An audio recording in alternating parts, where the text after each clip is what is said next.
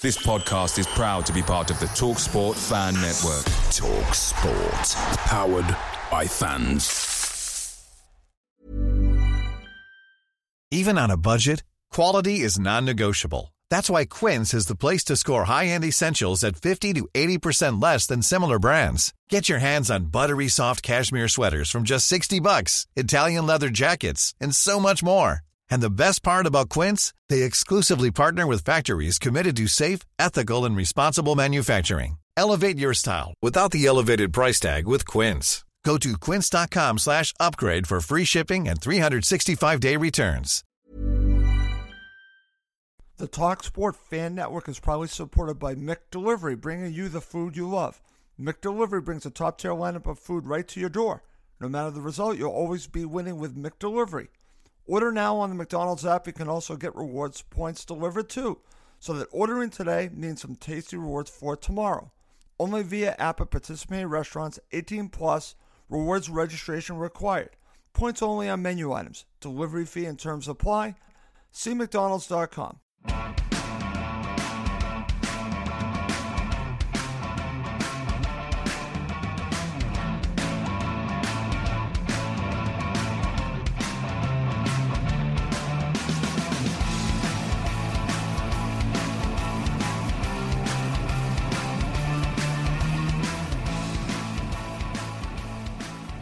Welcome to Cottage Talk, and joining me tonight, I have Emilio Danello, Mike Gregg, and Scott Tanfield from Friends of Fulham, all on this show.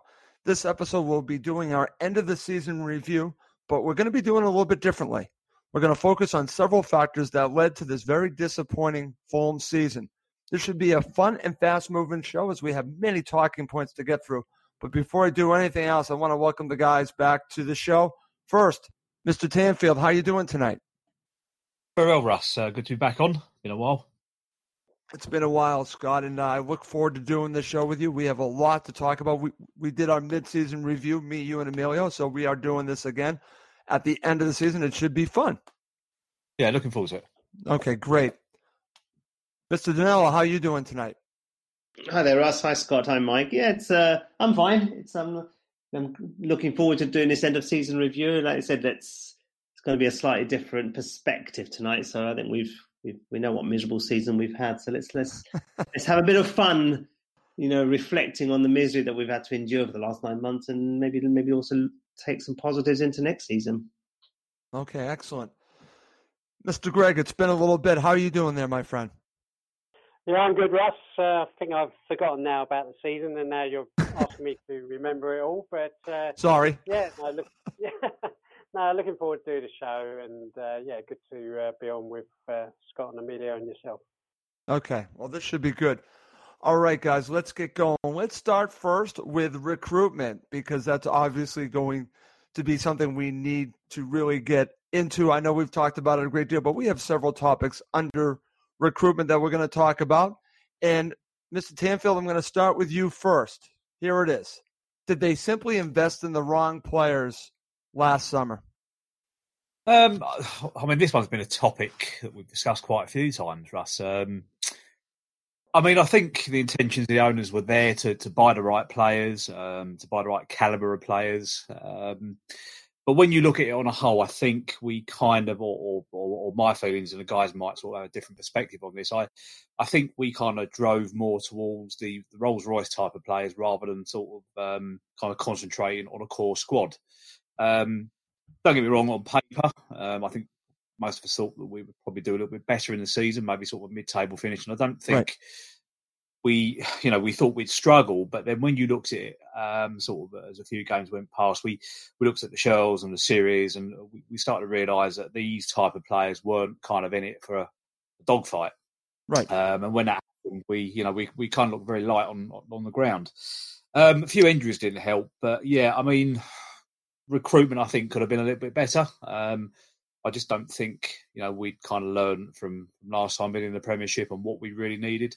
I know a lot's changed, but we got ownership and stuff like that. For me, I think we were a little bit naive again in what we required. I think we showed experience again in regards to buying players. And the good old factor we always do, which I'm kind of sort of not looking forward to again this summer is leaving everything to the last minute. We're going to talk about that, my friend. Trust me, because I think that's a factor in all this as well. Okay. Yes. Very good. Over to you, Mike. Your thoughts on this. Do you agree with Scott that maybe we signed too many of these Rolls-Royce players that weren't, I guess you could say, team players? So what are your thoughts about the recruitment? Did we just get it wrong with the wrong type of players for the Premier League for us? Yeah, well, in retrospect, obviously we did buy the wrong players because we went down. But I mean, I remember when we signed everyone, and you can make a case for every player. But what I would say is I always felt we were missing a right midfielder, and I still felt we needed another centre back. And I think you look at all those players that we signed, Schürrle, Chambers, Mensah, all on loan, all with Premier League experience. Mitrovic, Siri, all these guys, and Mawson.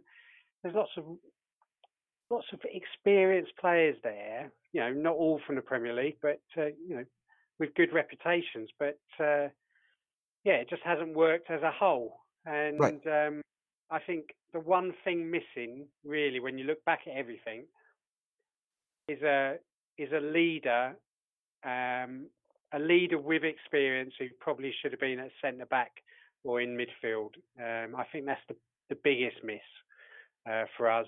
Mawson wasn't ready; he was injured, and we had our own injuries from our main squad of players who were here last year. So, yes, in retrospect, we got it wrong. But I think the bright lights in the last few days, following Wembley, some decent signings up to that last week, and we were still short. And then suddenly it was, for various reasons, we suddenly got a load of more money than we expected to spend, and maybe we spent that in the wrong place. And I wouldn't say panicked, but we just we went for the headlights instead of the body of the engine. That actually makes a lot of sense, Mike. I'm glad that you said that. Kind of goes along with what Scott was saying. But something that you said really ranged true with me. And Emilio, I want your thoughts on this. So share your thoughts on what the guys are talking about with the type of players that they brought in. Like Scott said, these Rolls-Royce types of players. But where was the leaders that they needed for this fight? Because it's a good point by Mike, and I believe Scott was also talking about the type of players that we were bringing in. What are your thoughts about all this? Yeah, I think it's, I've always, complained about the lack of leadership. I've always said Tom is love him or hate him, or, the fact that he didn't really perform at the highest level this season just gone. He's not really a leader on the pitch, and he went missing when we needed him. So we needed that sort of dynamic, strong leader, like a John Terry, dare I say, that type of central defender, to Mike's point, who would lead from the back. I always saw Alfie Mawson potentially being a leader until he got injured again at Christmas time. But we went and bought these Cavalier signings and sort of basically isolated all those Championship players who got us into the division. So you can imagine, suddenly 1 minute you've helped the team win at Wembley, get promoted to the Premier League. Next minute you're dumped into the reserves or outside, basically put on the transfer list. So that obviously has an impact. That's obviously impacted motivation, confidence levels amongst those players. But overall, I believe there was panic buying. Scott made the valid point around leaving everything to the last minute. That's what we traditionally always do. So that, there's about 2+ months to get our crap in order, for a better word. And, we leave it that last couple of days to do the bulk of the signings. But, I agree with what Mike said.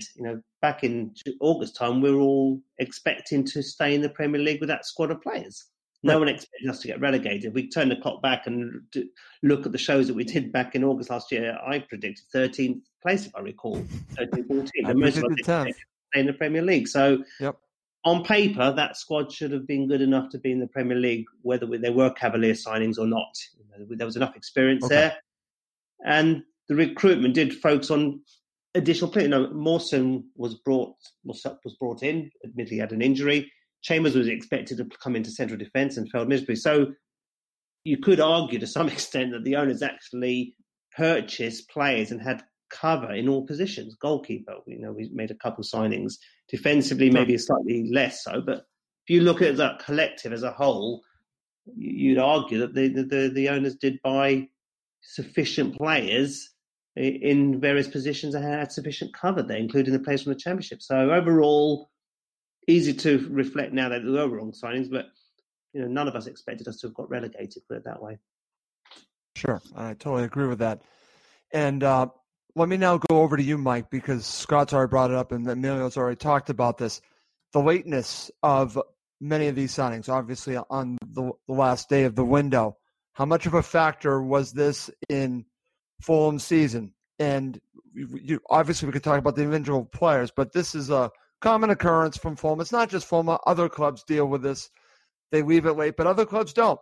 So how much of a factor do you put on Fulham leaving their business to the last minute? Well, I mean, we were short in that last week. I mean, we signed 6 players in that last week, 5 on the last day. Right. I mean, when you look at the players we signed, I mean, we finished the season, with 4 of them pretty much as regulars. But they were just, it is too late. You don't have any time to get, patterns of play into place on the training field if you're signing them 2 days before the first game. So, Joe Bryan was signed on the last day, but that's because we were toying with target. That's right. And that eventually didn't work. Anguissa was a last day, signing for a lot of money, and that's the one that we all look at and go, that was odd. To spend all that kind of money on him. Whether you think he's good or bad, I'm not having that conversation at the moment. But that was a strange buy. Chambers made sense. Rico was signed last day, and so was Vieto from. They both came in from Spain. I mean, Rico, I don't think the intention was to get a second goalkeeper. It's just that they saw Fabry in training, and Slav wasn't impressed. So, Rico became available and we went for him. But, it doesn't help, and you wish they were earlier. And you thought at the time, I mean, we got Seri and Marchand joined in 12th of July, and, Fabry just later in July, Mitrovic and Schürrle arrived. So in the space of 2 weeks in July, with half the squad had come in, so it looked like they had learned some lessons. But let's hope they don't make the same mistakes this summer and try and bring in the players as quickly as possible. But it didn't help bringing them in so late. Absolutely, Mike. And Scott, over to you, because you've already mentioned this a little bit, talking about the lateness, and this has been a theme. This is nothing new, but I'm glad that we're talking about it, because when you look at it, and Mike's already talked about Anguissa, we're talking about Bryan, and obviously I understand the whole target thing. Fosu said they're trying to decide on a right back, and obviously that didn't work out either, but it's not having the time for these players to gel together, I think, has to be a factor in this season. And I hope, as Mike said, they've learned their lesson this time, that they don't keep it late. Scott, your thoughts? Yeah, I mean, think about it. There's also the factor of the playoffs. I mean, once you get through that, the final, and I think, I can't remember exactly. I mean, one of the other guys might be able to sort of say, but you tend to lose another week or 2 weeks, isn't it? It's a significant time you're losing between the end of the season. Yeah. Loan players that are still with you have a keeper, they go back, you've got to sort them out, and players coming in, and so it's already an uphill battle before you started. But for me, it's the whole planning thing. I mean, it's we've been out of the Premiership for 4 years, and we'd learned obviously lessons in the Championship coming up, but you just would have thought the club would have been a little bit more kind of specific, knowing that, all right, we've got the playoffs, so you had to plan for that. You knew that it was going to be limited time. I think we also struggled. I mean, talk about that right side again. I think we struggled on players. I think we'd been turned down on 3 before we'd gone for Mensah in that position. I think there was a chat from Brighton. There was one other from. That's right. Yeah. And we'll probably discuss it later. We had murders in the January transfer window again, but it becomes them because you sort of relegated club and players don't want to come. I understand. it's not easy getting players, and we all sit there and say just sign somebody, but it doesn't. But I just feel that as a club, the Cards have been here a while now, and we've been doing this a while. I just think they need to get people behind the scenes that are pretty good at this. If they're not, move them on, bring people in that can do the job properly. And at least, if we do manage to get back next time, we stand half a chance of actually surviving that first season. Right. And listen, I'm glad that we're talking about it. Obviously, they want the players in sooner than later, but there has to be a balance and an urgency, especially with the less time. It could have been maybe 2 to 3 weeks compared to other teams in the Premier League. On top of that, you have the summer transfer window ending earlier than normal, so you are really up against it, as Scott already said, at the beginning of the window, and then you also have the backside. Now, that's for all teams, but still, it's a different dynamic. And then you have all these signings at the last minute, and you're expecting these players to gel. And I think it was an uphill struggle. I didn't see it at the time. I just saw the players that they recovered at several positions. As Emilio was saying, it looked like they took care of their business. But I think timing had a problem with how it all played out, and I'm glad that we're talking about that. All right. Emilio, back over to you. Let's talk about this. Did the club simply buy too many players and isolated many of the championship players? Now, I know that they had to buy a good amount of players because of all the loan players.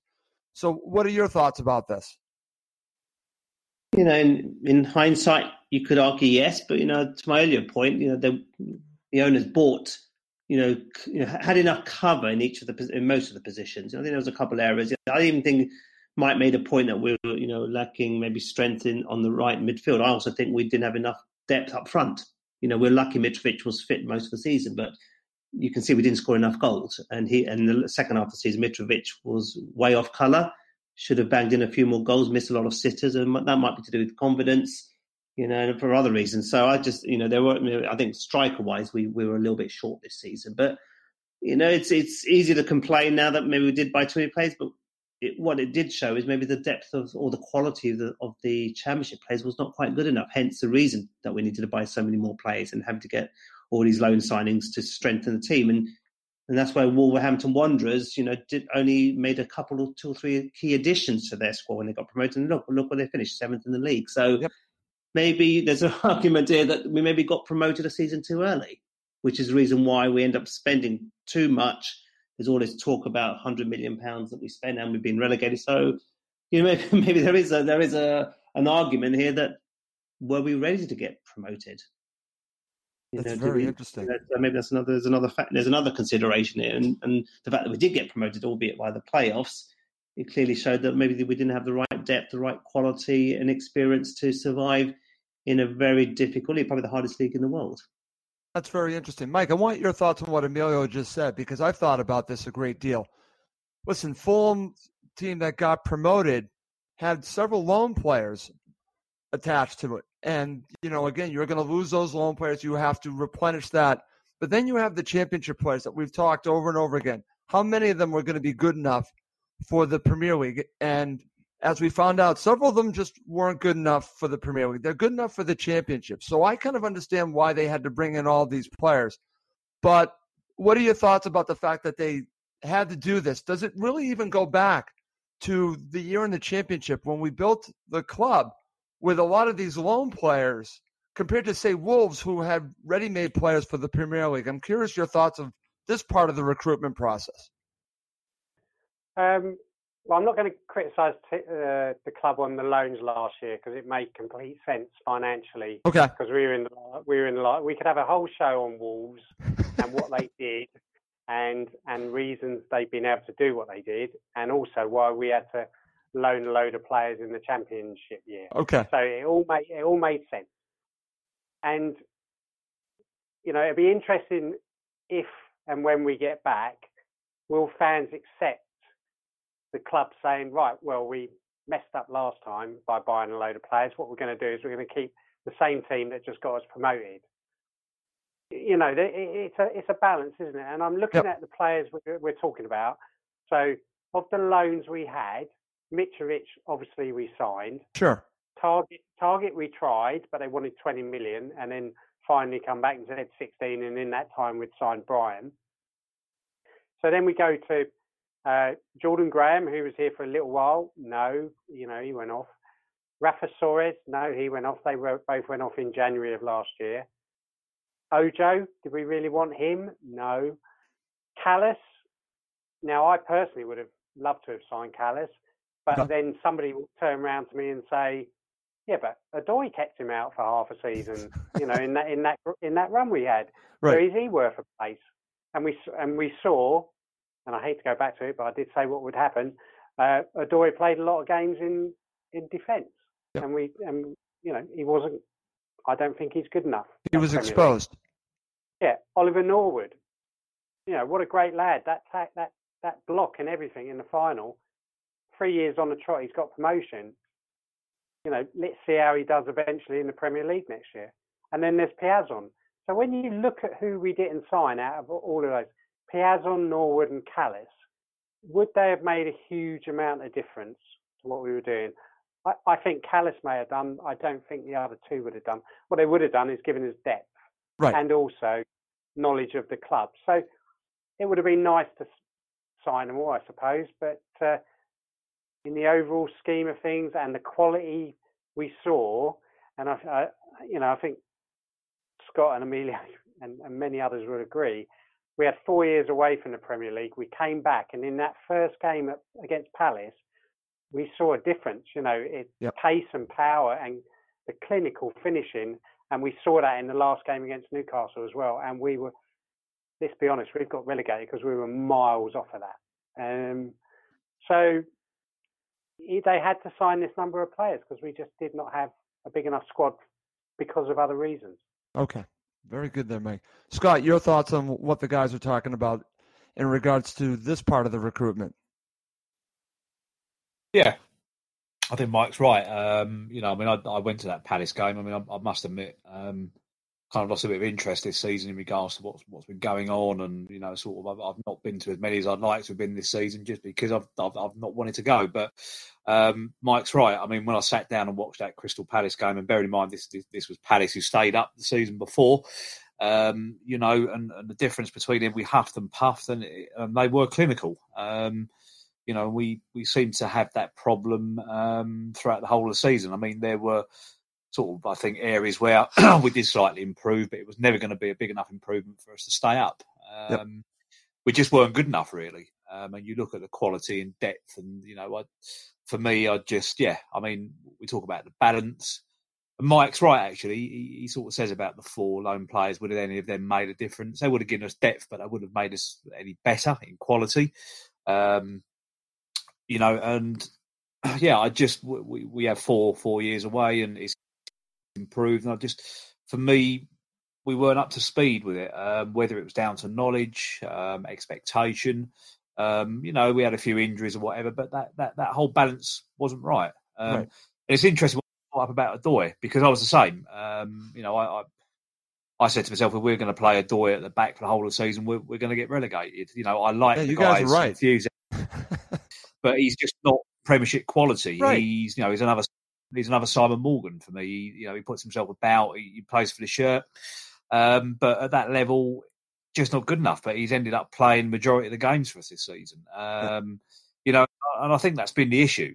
And I think that's something that seriously need to look at. Obviously this year, but the balance in whole, I think, going down. I think the club's going to have a less of an excuse if they get it wrong, because I think for once we've actually got a core of players. We've got sellable assets. And what we can get for players coming out of the club, what we can invest. They can probably put together a side, if not equally as good as Wolves from last season. Not saying that they have to go down that route, because every club's different. But I think they will run out of excuses this year if they don't get it right. Totally agree, Scott. It's funny. I was just asked on another podcast, did I feel that Fulham have what it takes to bounce back? I actually do, for a lot of the reasons you just said. And it's different than the last time Fulham got relegated. It's very different. And I feel confident that we should be in the mix and, dare I say, have a very good chance to come straight back up. But only time will tell. We have to see the moves that they make. And, Scott, let me quickly go back to you. because this is something that I think we need to talk about. We need to talk about the January transfer window because it's interesting. Why do you feel there was limited recruitment? And was it a lack of faith of Ranieri or acceptance that we were going to get relegated? Or were players just unwilling to come, or a combination of everything? What are your thoughts about what happened in January? Well, it was an odd one, wasn't it? Because we had players at Motspur Park. The other club didn't want to pick up the phone because... I remember that. And it was deliberate from their end because I didn't want to sell the player. But why were we pursuing a player? Why did we bring him over? And it's another mixture of, we were a sinking ship. I think even after kind of employing Ranieri, most players knew that we were going to get relegated. And it's tough to sign players in that situation. And I think, again, it was another balance issue, bit of inexperience, players not wanting to play for the club, not wanting to get relegated. And to be honest, that's kind of how it is. And we were kind of shocked then, to be honest with you. The only way we were going to get ourselves out of that situation was by a coach coaching what he had at disposable and getting them playing together. But obviously that never came. Okay, very good. Emilio, back over to you. Yeah, so before we touch on that point, and I've been saying this consistently throughout the season, I said at the beginning of the show, those players should have been good enough to kept us in this league. Bottom line, I know we've talked about length all season about conceding on average 2 to 3 goals a game. That's unacceptable. The players aren't bad overnight. There's other related factors which probably outweigh the fact that the recruitment. Why were we conceding 2 or 3 goals every single game? Is it tactics? Is it the style of football? Slav needs to get some criticism for his stubbornness, not picking certain players. There's the injuries we were talking about, so we're going to talk about later. But I just feel that why did Cardiff almost hang in, survive? I think they only went down by a point. Brighton's, you argue their squad is a lot weaker than ours, but they kept themselves in the Premier League. Yep. Southampton, I'd argue, are not much better. So it just gripes me that it's easy to blame recruitment that the players weren't good enough, and some of them weren't good enough, but. This frustrates me that that squad, we should have comfortably stayed in the Premier League. And I'm not putting the responsibility solely at Tony Khan and his recruitment policy because he had the right intentions at heart. He tried to have cover in each of those positions. And, we have to sort of, next vote, let's look at the management here as well, because, that has to explain a lot of the reasons why, too much tinkering. Too many goalkeepers at the beginning of the season. 3 goalkeepers played in the first few weeks. That's ridiculous. And that's can't blame the recruitment for that. You've got to blame the people who's actually picking the team week in, week out. So, going back to the point around January time, I think there was an acceptance that we were going down. Okay. And they were really trying to plan for next season, in my opinion. Ranieri, it wasn't working. December was working. Ranieri was doing results. We were defensively a lot tighter. That coincided with Mawson coming back into central defence and making us feel a little bit more tighter at the back. But it's, Ranieri was only going to be a short-term option. We all know that. And I just felt that why give him the funds to invest? Let's just accept relegation and let's build for the next 2-year plan. That's my view. And plus, to Scott's point, it would have been difficult to attract the right type of player. Hence the reason why we've only got short-term options like Ryan Babel, who admittedly has done a great job. It's a shame we can't keep him. Okay, excellent. Mike, your thoughts on this?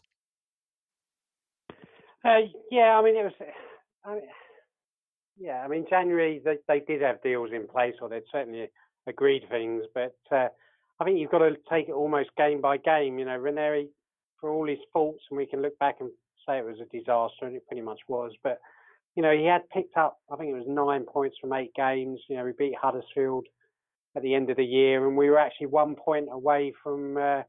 17th place, and then we had to play Arsenal, which was always going to be tough. But really, it was the Burnley away game. You go there, you're 4 points. You're 4 points off. They're a team down the bottom as well, and we played well first half, but eventually we lost the game 2-1. You find yourself 5 points short. Then you've got Tottenham, and before you know it, you're a couple of days before the end of January, and you're 7 points behind. And so, those players who if you believe everything that you hear, we had agreed that they were going to come. And the biggest one is Cahill, isn't it? So he's the one that everyone goes on about. Yep. Personally, I wasn't that bothered. But we were going to pay him shed loads of money. But he made the decision not to come. And it makes sense if you think about it. He has a reputation that, he hasn't played for Chelsea much of the season. And that reputation, as of today, is still good, isn't it? Now, if he'd come to us for 3 or 4 months and been appalling, he would be a free agent in the summer. But teams like Norwich coming up, or Sheffield, who might consider a player like Cahill, at the moment he's still on their radar possibly. But if he'd gone down with us, he would have been, thanks a lot, but you're over the hill. So it really, I put it all down to the Burnley game. I felt if we'd won the Burnley game, we would have been back to a point off, and we could have got in some players, but to help us. But it wasn't to be, and that really knocked the stuffing out of us. I think that result, and we never really recovered. And so the trouble is as well. You look back in the Khans, and they tend to do it, is they will make a quote, whether it's a real quote, but whatever it is, it ends up being, I'll do whatever it takes, or we're going to bring in countless players or a handful of players, and in the end they turn up with Babel and 2 guys who are waiting in the corridor type thing, So, I think that the one lesson they should learn is not to build up what they're potentially going to do and just deliver it. Absolutely, Mike. You're spot on there, my friend. All right, Scott, back over to you. A couple things. Do you have something you want to share about this topic? And also, after that, I have to ask you this question, and this is something that I want to ask the 3 of you, and I'll share my view on this as well. Tony Khan, is he qualified to fulfill his role? Over to you, Scott.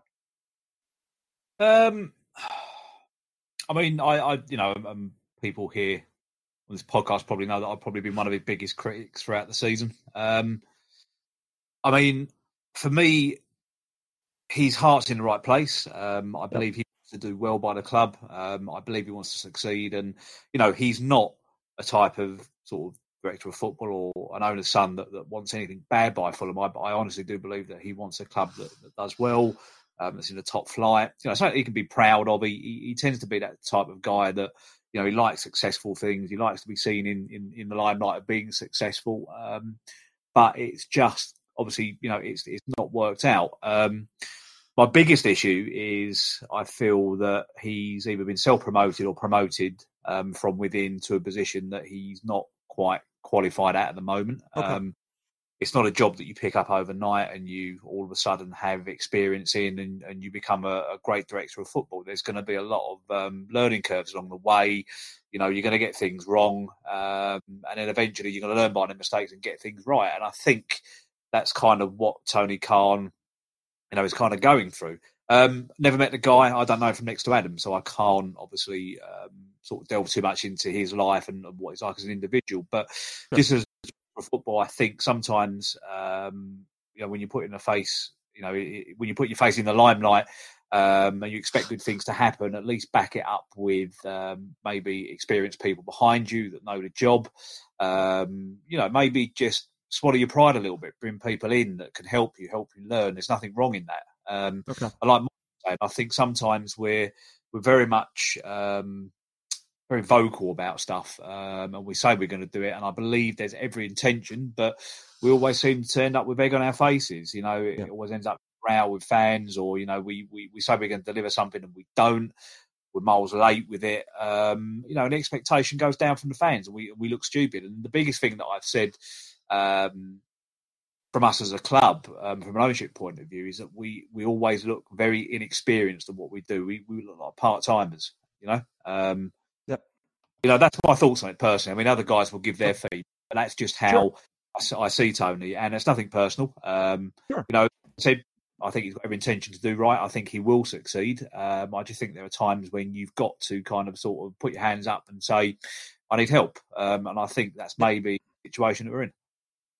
Okay, excellent. And I'm just going to share my view, Mike, then I'll go to you.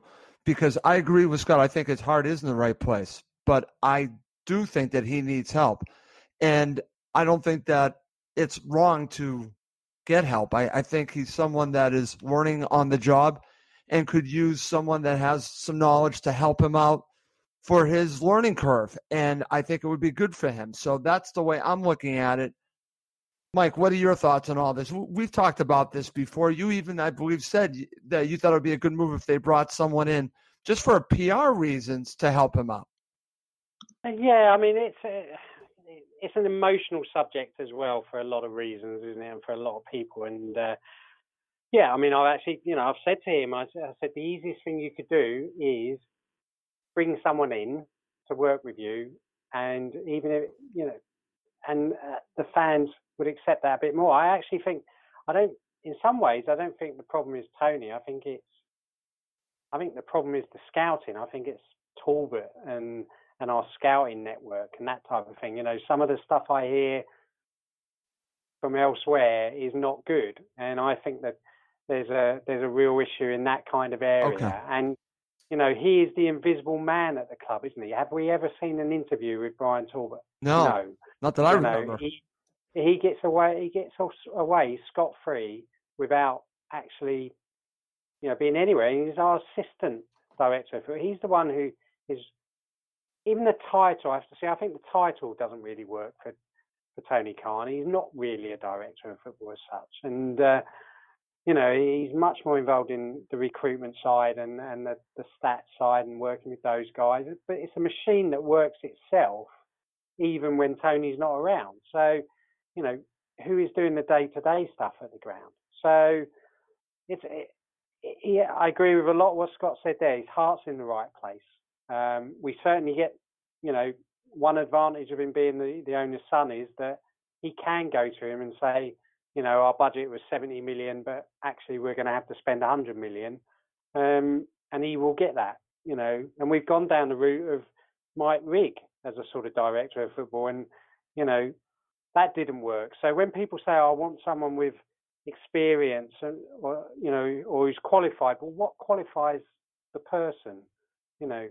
What makes that person a good director of football? Because, certainly within the British game, you hardly ever see any ex-players. Now in Holland, and especially in Ajax, you see that the whole backroom staff, even the directors, are all ex-footballers.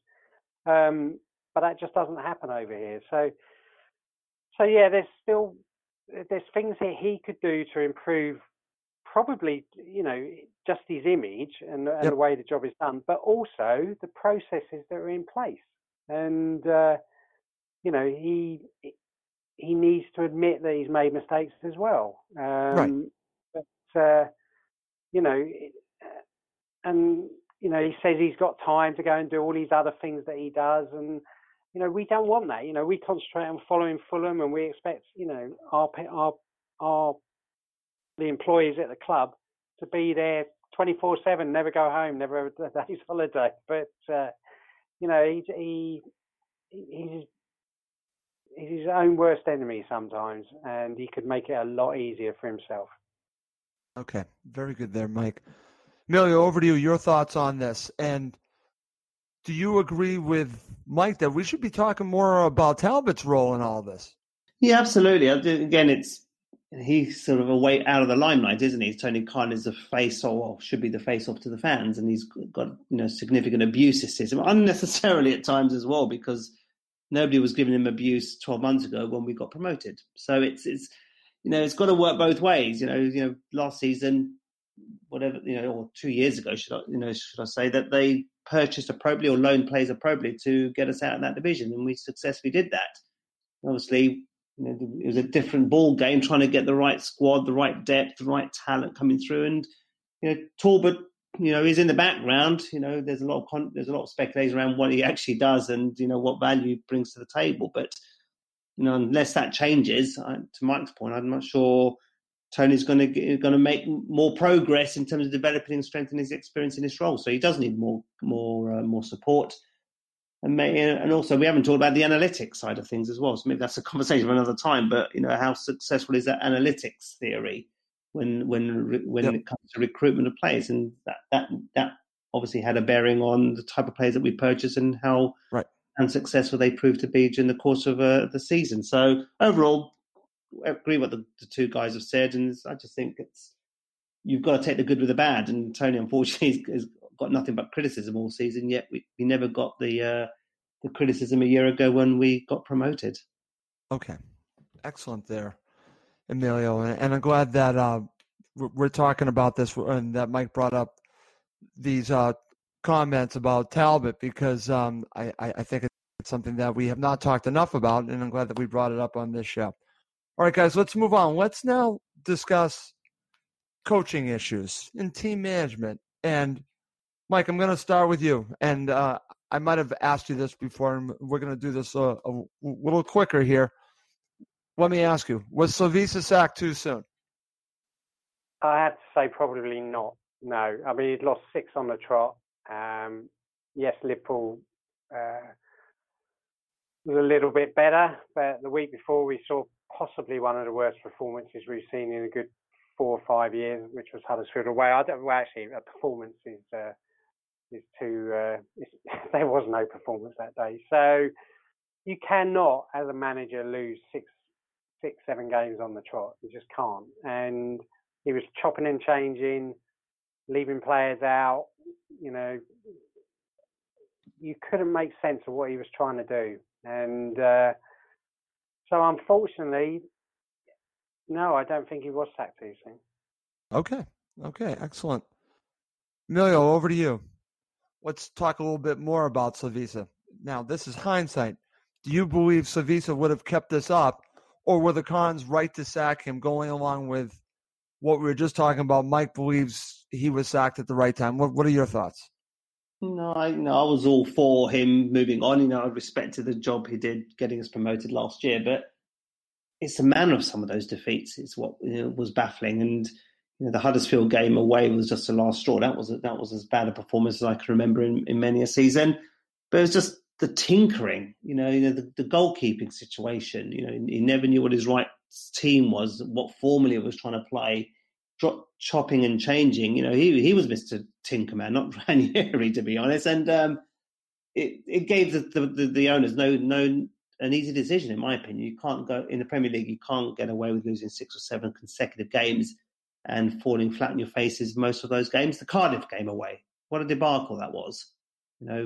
Huddersfield away offered absolutely nothing. Liverpool, yes, and Chelsea away weren't the worst performances in the world, but the Cardiff and Huddersfield game for me just showed there was just no desire, no passion. I think he lost belief as well, and that fed to the players. You can see the players were just demotivated. And maybe the warning signs were there after the Cardiff game, in my opinion. You can't go to lose 4-2 away to Cardiff. That was embarrassing.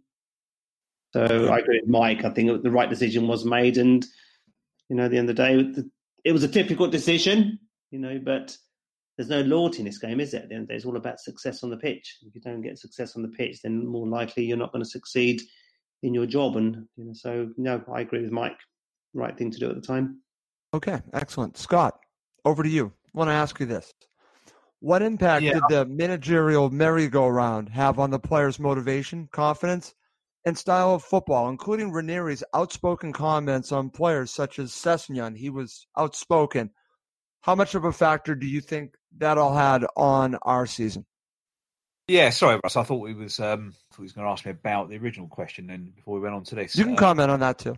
Yeah, I'm just going to say that for me, and I think a lot of the fans, I think with Djukanovic, it was the emotional attachment with him. The good times of the Championship and the football that we played. There was a big emotional attachment with Djukanovic. It changed, the structure of our the structure of how we played. He was a feel-good manager. We were playing some of the best football in the Championship.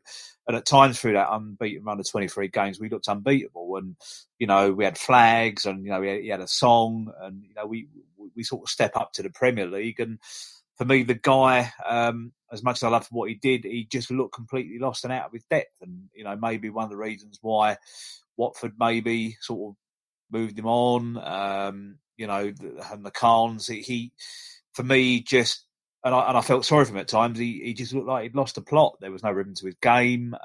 He was chopping and changing all the time. He couldn't keep up with the pace. And I mean, he was still trying to use a tactic of knocking it round the back in one of the most fastest, quickest, unforgiving leagues in the world. And we were getting hammered week in, week out. And, deep down, I was saying to him, after 6-7 games, this guy's got to go. But emotionally, I didn't want to see him to go because he had brought so much kind of joy to the club, Russ, We're gone now. We're relegated. It's past tense. We've got to move on. He's not coming back, and that's how I see it. Okay, very good there. Mike, you had some thoughts on Savisa you wanted to share as well? Yeah, I just wanted to say about Savisa. I mean, I agree with everything the other two guys have said. For me, I would have kept him, but only if he'd agreed to have signed an extension. And the fact that he turned down an extension in the summer always sort of annoyed me a bit. And if you're going to stick with a manager who potentially you're going to get relegated with, which happened to Burnley a few years ago, if you feel that manager is committed to your club, then you stick with it. The fans would have stuck with Jokanovic, I believe, if we'd all been aware that, okay, the plan is we're going to go with him, and if we go down, we'll stick with him, and he's going to stay with us, and we're going to continue. So the fact that he did not seem to want to sign a contract for it as an extension was always another reason why I was not happy, but one of the reasons I would have got rid of him. And Scott says about, he looked lost. I mean, unfortunately, my last image of Jokanovic is actually at home to Bournemouth, and we're 1-0 down, and he's over the far side, and I think he's talking to Siri, if I remember rightly, about coming on, or I can't remember exactly what it was. And they scored their second goal, and I sit opposite the dugout, and I saw him. He turned around to the dugout, turned back on the pitch, and just put his head in his hands. He just didn't know what to do. He'd run out of ideas. Yeah. Just wanted to share that, really. It was a sad sight. It was a sad sight.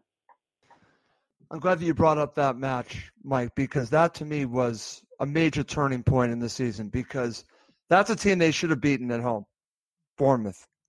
And listen, we saw that at the end of the season, but at that point, the match obviously didn't matter. We were already relegated. But they had the ability to beat a team like Bournemouth at home. And like you said, at that point, he ran out of ideas, Mike. Yeah, that was it. He'd run out of ideas completely. Okay, very good. Milio, back over to you. Let's talk about the fact that we did have this manager merry-go-round, and how much of a factor do you think that had on the players' confidence, psyche? Someone like Sessegnon, and obviously there were the comments from Ranieri. Yeah, and I think in any working environment, when you've got a new manager or a new boss in place, there's always a lot of uncertainty, speculation. The players knew that, they've obviously lost 7 games on the spin, so confidence was at a rock bottom. Obviously, okay, Ranieri won his first game. That sort of brought some confidence back to the team and a much needed win. But it never helps when your manager, who's just, to Scott's point, the loyalty. There was a loyalty towards Jokanovic, but it was a hard decision for the owners to get rid of him, and the players maybe felt let down. So obviously, your shoulders are dropped, confidence levels are down. In comes a new manager, and this is where maybe what we haven't focused on is, I was all for Ranieri, at the time, because I felt he would stabilise the defence and make us more difficult to beat, and admittedly he did that in December. But we're going from an expansive style of football that Savisa was playing to Ranieri, a very defensive, system which has worked well in the past, but obviously it didn't work particularly well for Fulham. So we didn't have the right players necessarily to play that type of football. Players' confidence, is at all-time low. You've got Sessegnon's confidence knocked to pieces because basically he was out. Ranieri was outspoken about him in many press conferences. Kenny was playing out of position. It was just a complete shambles at times. You've gone from one style of football to a complete reverse, and having to deal with poor results on the pitch, different style of football. It's inevitable that things weren't going to get much better. There was a bit of hope in December, but Mike probably made the right point. The Burnley game, I think, was the crunch game. Yeah. With a massive 6-pointer, we lost it. despite taking the lead. And we never really looked back after that. It was downhill, all the way to the end of the season. So yes, it will impact any organisation, but more so on the football pitch where it's all results driven. It's all about winning games, and it was sad to see. You saw the body language of Sessegnon when he was playing or not playing, for that matter. When Kearney was playing out of position, you just saw the players' motivation and body language was very, very sad to see. Very, very sad. Okay, very good. Mike, back to you. I want your thoughts on what Emilio was just talking about. Let's also talk about tactics, because under Ranieri, I'm glad that Emilio brought this up. I don't think he had the players he needed to play the way he wanted to play. Like you said, you're going from one style to another. On top of it, he was playing players out of position, and I think that was a factor. What are your thoughts on all that?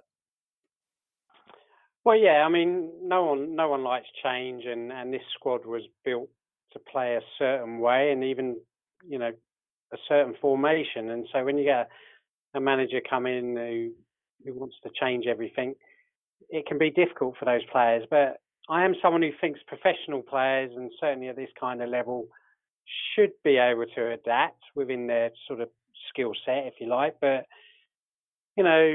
individual players, I mean, Schürrle, for example, he's one of the last players I would ask to play as a right midfielder and help defend. So, right. That doesn't help anyone. But, the fact is we did get results. Mawson played in every game in December and then got injured at half-time, Huddersfield game. But, we did turn a corner under him, and but it just all went wrong. And the style, it was interesting. I sit in front of two people who are forever moaning about Jokanovic and the passing and keeping the ball and get it forward, kind of guys who like Hutchinson knocking it diagonally to Matt Smith kind of tactics. And then they had it and they were still moaning. So,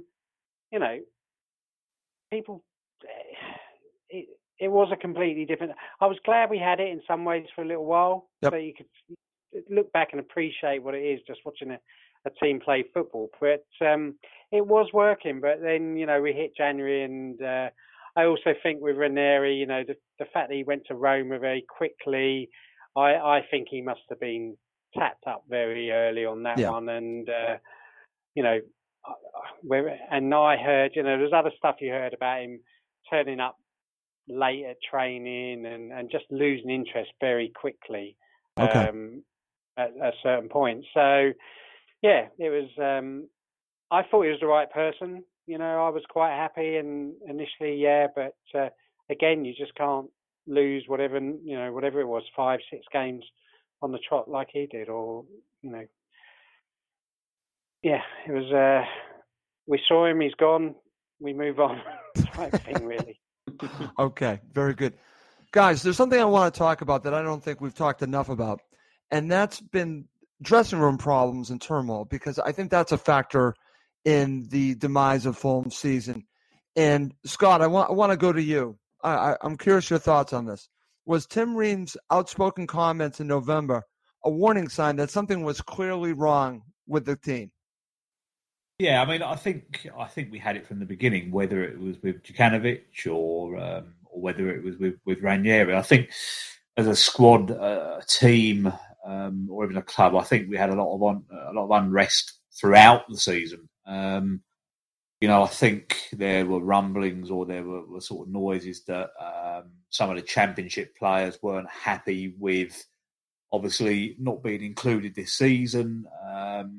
I know, or I heard of an issue being, I don't know if it's 100% true, but there was issues obviously with Johansson, sort of not being offered extensions and whatever, and two players coming in ahead of him. There was a lot of unrest on top of what had already gone on. And then you have that, and then obviously you throw Ranieri in the mix. As we know, he was a very sort of unorthodox coach, wacky in places, dilly ding, dilly dong, I just don't think, for me, we had that settled status all season. I mean, and I think bringing up another question, I can't remember who we said it before. I think it might have been Emilio. How the hell did Cardiff sort of just miss out by a point? I mean, that's because you get togetherness in the squad. Right. That's what your qualities are. If you put 11 men together and they're going to fight for the cause and they've got stability and they know their jobs inside and out, you're going to get work ethic from them. They might not be the most prettiest side. You're going to get that. We just seem to have, I think, issues in a few places throughout that season, and they all seem to kind of cause issues, Absolutely. And Emilio, back over to you. Let's talk about another warning sign, the situation with Abubakar Kamara, because I think that was, again, something told me there's something really wrong with Fulham Football Club. Yeah, absolutely. He just completely lost his head, didn't he? That incident against Huddersfield, that I can still, right in front of me, I saw I actually recorded it. I shared that with you, didn't I, after the game? And it's just an embarrassment. But that all to do with, he had the right intentions at heart. He earned the penalty. He wanted to score the goal. And it was just inevitable he was going to miss, wasn't it? And then you saw there was we gave him the benefit of the doubt in that game. I was very critical of Kenny, I recall, for not being a leader on the pitch. That day Kenny needed to act as a captain, a true captain, and put the issue to bed. But no, instead he was just quipping his hair throughout the moment that Kamara and Mitrovic were having a Barney.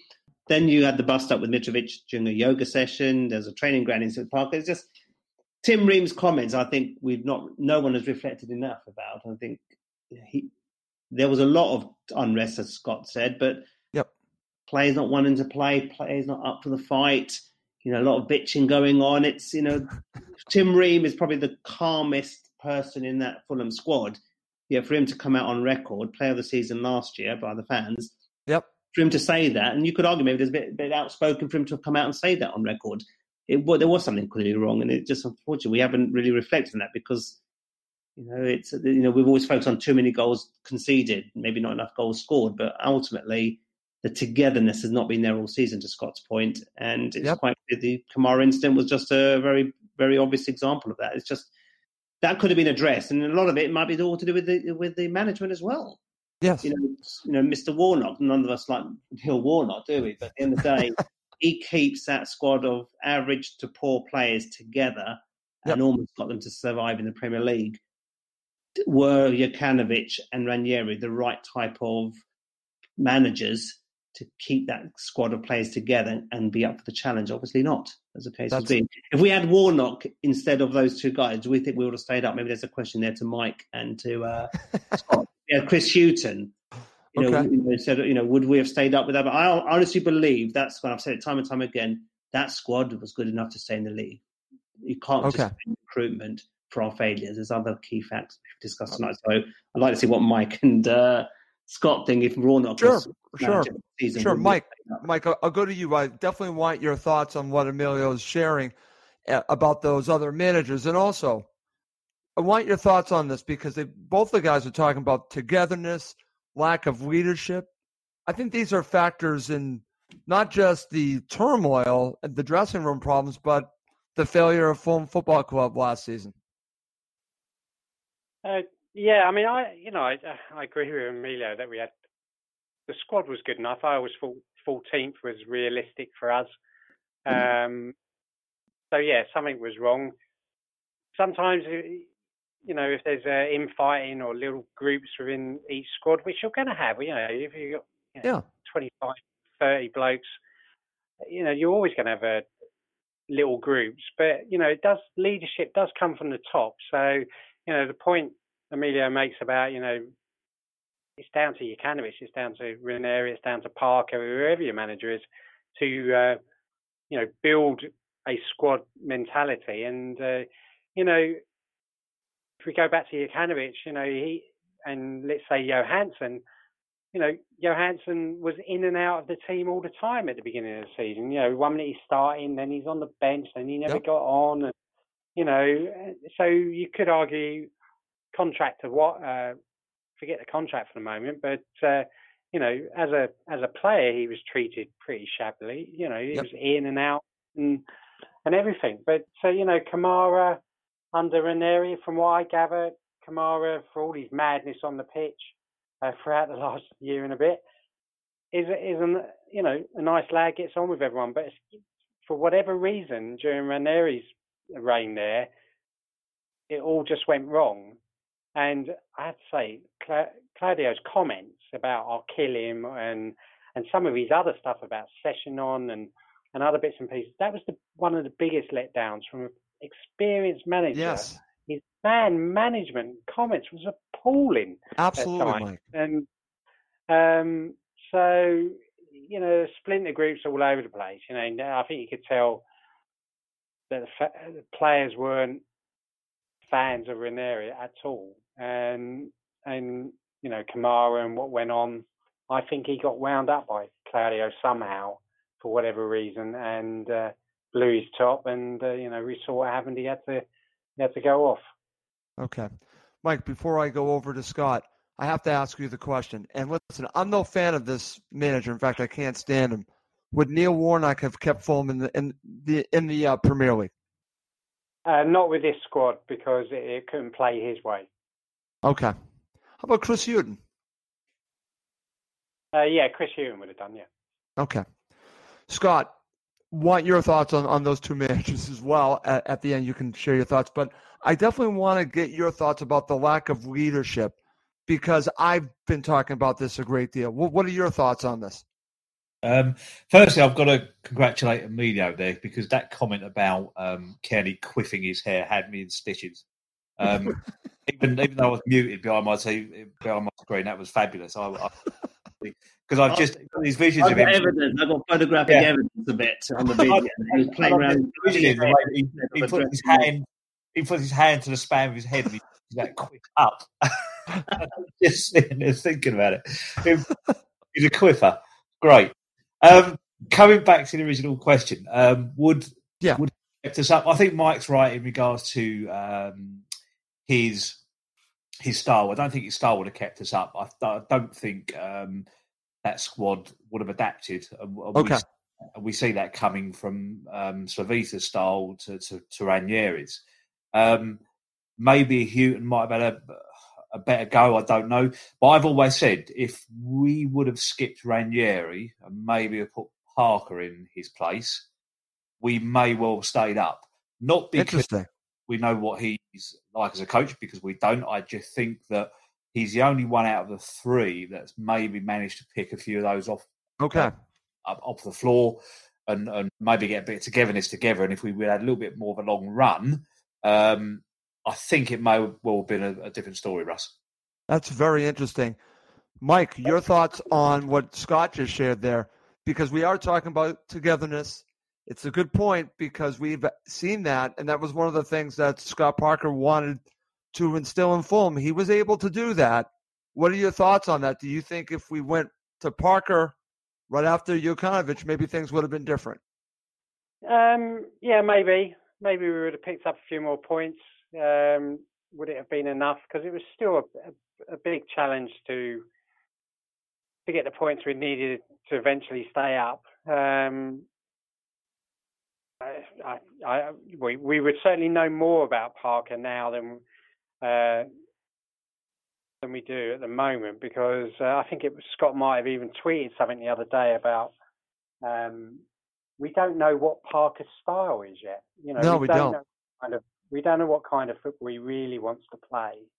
And I've seen almost every game he's been in charge. I mean, the one major tactical thing he's done is, at certain points when we've been leading late in the game, he's gone to 3 centre-backs. And that's after a lot of conversation with his assistant Wells. And so, and somebody said to me the other day, maybe he's just a steady Eddie, very cautious type coach and manager, just as he was as a player, which of course doesn't really bode too well for Love and Thunder of the Championship. So it's going to be interesting to see what he does in his first, dozen games, really.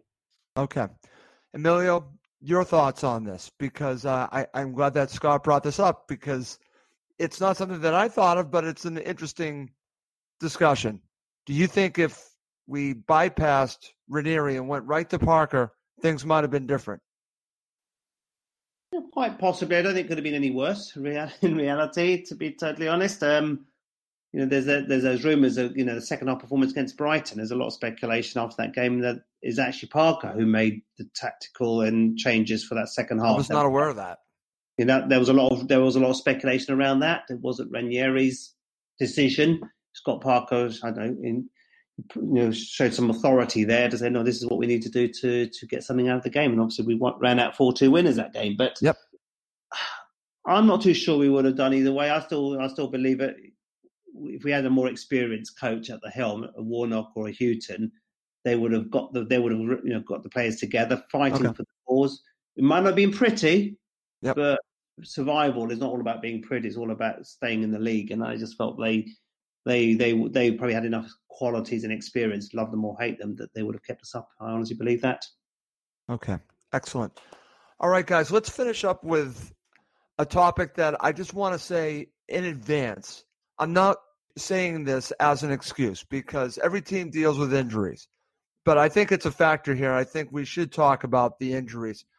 And Mike, I want to ask you first because I think several injuries have affected Fulham's season.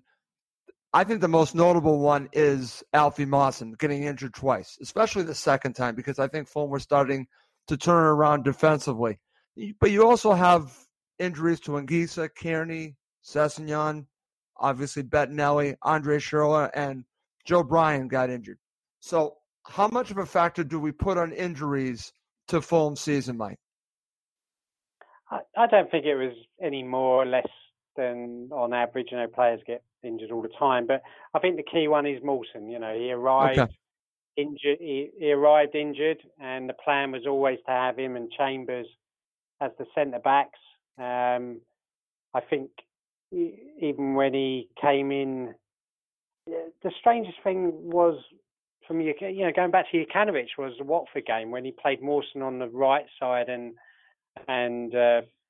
Chambers on the left side, and you sort of thought, why are you doing that? They should be the other way round. And that's just one example of what Jokanovic got wrong early on. But yeah, Mawson had that run, as I said earlier, with Ranieri, and up until the Huddersfield game, and it looked like we were tightened up and we're playing well, and then he, tripped over his shoelaces or something, and we never saw him until the end of the season. So for me, he was the key one.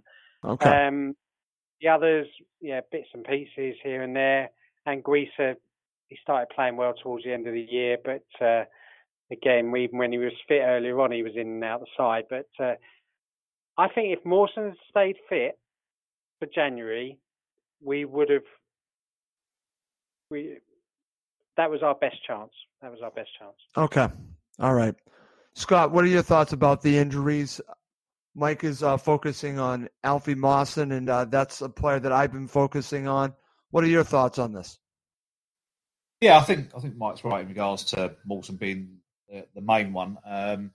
But I look at it in two ways. I don't give the club any kind of sympathy because they bought him injured. They bought him. Was it just before or just after he'd had the op on his knee? Or he waited until the season ended with Swansea, then went for the op and then moved to us. So, we knew the risks around, obviously, playing him or sort of reoccurring. And I also heard, again, I don't know how true it was, he come back recently. He played that game or two games for the under-23s. He was then dropped again and we didn't see him. And I was told that there was inflammation again. There was a swelling on the knee and they rested him for the next under-23 games. And there was a bit of a concern there. This is a player that we've got out and bought, for half-decent money. And when it comes to knees, we know that obviously they can be a bit dodgy. We don't know this season whether that knee's going to hold up or whether he's going to be an influential part of that team. He looked very slow and sluggish against Newcastle. I think these guys might remember Stacey North from years ago. He had that double, didn't he? And never come back from that. And he was a good centre-half for us. So these are the problems. And then when you look past him, Chambers never worked out. And if we all sat here today and said, if we played this season with a Doim Ream at the back, Brian back and Christie right back, are we going to have a storm of a season? And everyone would have actually laughed in your face. But that's the reality of it. Again, Yeah, absolutely. We've not seen past that injury. We've not looked at decent cover. And Mike's right in what he's saying. We looked at Chambers as being a centre back, but it never worked out. And I think that put us in a lot of trouble. Okay, excellent there, Scott. Over to you, Amelia. I'm going to give you the final word on the injuries. Yeah, I think it's probably impacted us more than in previous seasons. I think last season you could argue we got away with injuries, hence that incredible unbeaten run at the second half of the season. So this year we had more injuries to contend with, and we struggled to adjust. I think if you look at Mawson, I've said it several times on the show that I compare him to Lewis Dunk in terms of his ability to lead from the back. He built a very good rapport with Rico. You suddenly saw Rico keeping 2 clean sheets in December. Rico wasn't making some of the mistakes he made in February, March time when, admittedly, Mawson wasn't in front of him. So Mawson was always mopping up at the back. So I know Mike's always been quite vocal about Dennis Odoi not being good enough in defence, but Dennis had the opportunity to venture forward, knowing that he had someone like Mawson there just mopping up and covering up and having a good reading of the game. So I think you could argue that was a turning point of the season because we were still in contention to stay up at the point in time that he got injured. And if he was leading away to Burnley, away to Crystal Palace, West Ham, Southampton, those away games that we got nothing out of. With Mawson was there in the defensively keeping us together and in some sort of shape. We'd have had more chance of staying up, in my opinion. But it's too little, too late now. But arguably speaking, he was a big step. But also Kearney, 1 minute he's playing on the right, then he's playing in midfield, then he's got injured. There's no consistency there, no fluency there. Sessegnon, 1 minute he's been outspoken comments by Ranieri, then he gets injured, then he's substituted, then he gets dropped. It's just, what does it do for confidence? Yep. So arguably speaking, it's I think injuries played a bigger part than people think this season. Yes, we should have the squad, but ultimately, we weren't able to deal with it, and the tinkering by both managers during the season just didn't help matters. Yeah, absolutely. And listen, I'm glad that we ended talking about injuries because I think it is a factor. And I just wanted to make it clear at the beginning that I'm not using it as an excuse because I think it's important that we look at everything that went wrong this season. I think we did a good job in about an hour and 15 minutes of really talking about all the different factors into this disappointing season. Guys, before we go, I want to give you all final words on your thoughts on the show or anything else you want to share first. Over to you, Scott. Final word? Final word. I just think for me, I just hope that after the disappointments of this season, we have a decent one next year. Like I said before in the show, I think we're in a much better place being relegated this time. We've got a lot of sellable assets. We've got players that will still remain at the club. And strategically, I think if we had the right sort of balance, about 4 or 5 maybe, I think we've got the chance of bouncing straight back. I know a lot of fans saying, mid-table, this and that or whatever, but I do honestly believe that. We don't know Parker's qualities yet, but if the club are true to him and they back him and they put a strong team around him and a strong team on the park, there is no reason why we can do that. And that's what I'm for over this summer. So that's my final words for tonight. Okay, excellent. Over to you, Mike. Your final words. Yeah, I agree with Scott there. We have a better, younger, more valuable squad than we did last time we came down, and also we have a hard core of the team that got to the playoffs 2 years on the trot. So we should be in a very good position when the season kicks off on the 3rd of August. So let's just hope team behind the scenes do the business, get players in early, give Parker enough games in pre-season, which I think is underestimated now. With you've got to get everyone in ready for the season, and then there's no sort of chance to catch up and go back into the transfer window. You have to have that team ready for the first game of the season. So, when they go off to Portugal, which is where they're going for pre-season, let's hope there are some new faces with them. Not too many, just half a dozen at the most. Yep. And, I think we're going to have a good season next year. And just like I say, thanks for letting me do the show with Scott and Emilio. I've enjoyed it. Oh, well, that's great to hear, Mike. Emilio, over to you. Final word. Yeah, thanks to Mike and Scott. Nice to have you back, Mike. It's been a while, and it's good to do the show again with you, Scott. So, we spoke last week, Russ, didn't we, when we did the show straight after Scott Parker's announcement. Yep. I still, he's got to be compared to Frank Lampard. Frank Lampard has not had a spectacular season, but look where they've got to the Wembley finals. So we've got to believe that Scott's got the right attributes to take this club forward. He's gone in with his eyes wide open, so he knows what he's getting himself involved in. He knows the club setup. He obviously knows what he can and can't do. And if there's a bit of backing there financially with the right players, there's no reason why he can't do what Frank's done for Derby County, take them to a Wembley final, if not, automatic promotion. It's going to be a challenge because that division is arguably the hardest division in the entire universe. But, we've got the right foundation there. Some good young players coming through. We've got to give some of the youth an opportunity. Elliot looked very good last week when he came on for 20 minutes. I like the look of him. Yes, he's very, very green, lots to develop, but we've got some good youth coming through. And I see Scott giving those guys an opportunity to play in some of the games. And if we can keep some of our experienced players, there's still something to say that we might be able to keep Mitrovic. I think Sessegnon's gone, we know that. Yep. But, will Mitrovic stay and give us a fighting chance to get up? But let's see. There'll be a lot of discussions within the club, and hopefully they'll make the right decisions. But I'm looking forward to next season. But it's not going to be an easy ride. I think we've got to accept that, but also give Scott Parker the chance to do his best to get us out of the division. Absolutely. So good show tonight. So I've enjoyed it. I've enjoyed it fully, and I'm glad that you guys shared your final words. The one thing I will share, my final word, is that I'm looking forward to the upcoming Fulham season, as you guys were talking about, and Emilio, very smart by you to say that it's not going to be easy. Of course it's not going to be easy. We've seen the championship. We know how difficult it is. But I think that they're better suited this time around than the last time Fulham got relegated. That's what gives me hope. But only time will tell. All right, guys, fantastic show, but we do have to wrap this up. For Mike Gregg, Emilio Dinella, and Scott Tanfield from Friends of Fulham, I'm Russ Coleman. Thank you as always for listening to Cottage Talk. It's the 90th minute, and all to play for at the end of the match. All your mates are around. You've got your McNugget share boxes ready to go. Your mates already got booked for double dipping, and you steal the last nugget, snatching all 3 points. Perfect. Order McDelivery now on the McDonald's app. Are you in? I know I'm in. At participating restaurants, 18 plus, serving times, delivery fee, and terms apply. See McDonald's.com. Hi, I'm Daniel, founder of Pretty Litter. Cats and cat owners deserve better than any old-fashioned litter. That's why I teamed up with scientists and veterinarians to create Pretty Litter. Its innovative crystal formula has superior odor control and weighs up to 80% less than clay litter.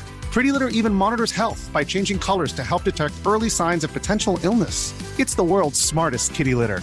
Go to prettylitter.com and use code ACAST for 20% off your first order and a free cat toy. Terms and conditions apply. See site for details. This podcast is proud to be part of the TalkSport Fan Network. TalkSport. Powered by fans.